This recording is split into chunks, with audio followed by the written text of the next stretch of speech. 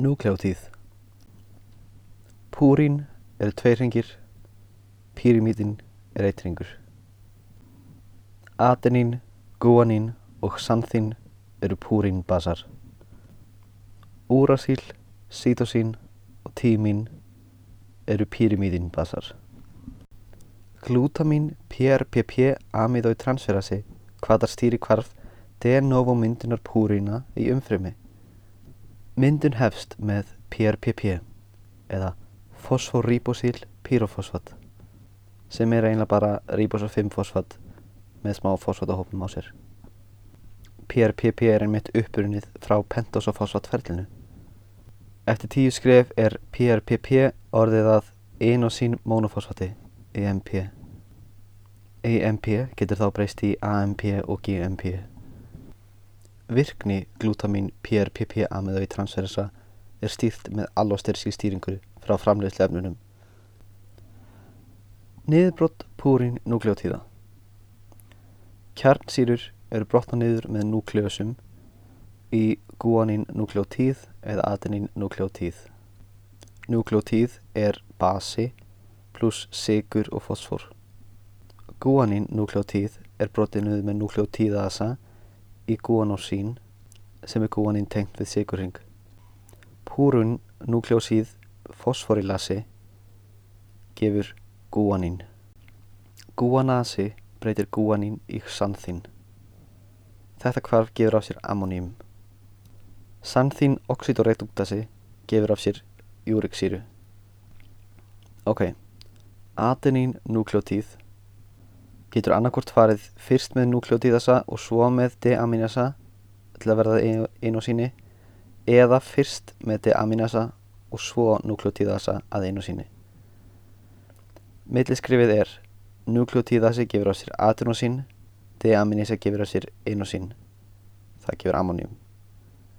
Eða deamínasi gerir adenín núkleótíð að EMP og núkleótíðasi gefur inosín. Þar er fyrra skrefið sem gefur af sér ammoniumjón.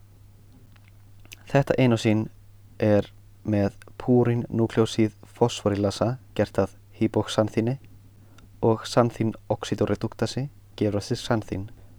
Sami xanþín oxídoreduktasi gefur þá af sér júriksýru.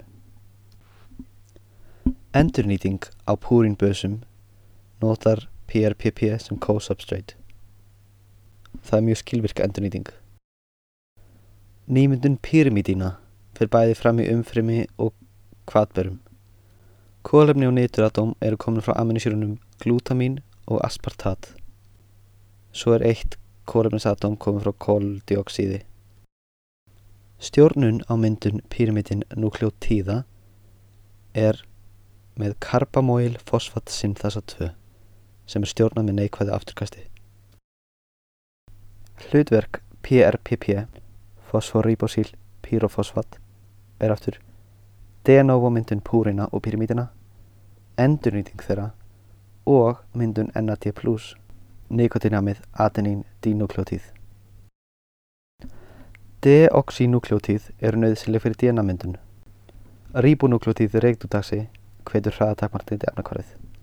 Flókin allosterisk áhrif miða að því að hafa öll deoxyríbósa núkleótíð trífosföt, NTP, í réttum styrk. Niðurbrotsefni pírimídinbasa eru koldíoxíð, ammonium, beta-alanín og beta-aminoísobútírat.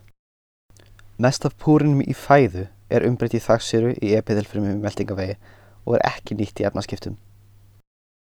Gúanósín trífosfat er forstig tetrahydrobiopterín. Það er kófaktor við hydroxyleringu á fenýlanalíni, týrósíni og tryptofani sem og nítrikoxíðmyndun. Aftur GTP er forstig tetrahydrobiopterín.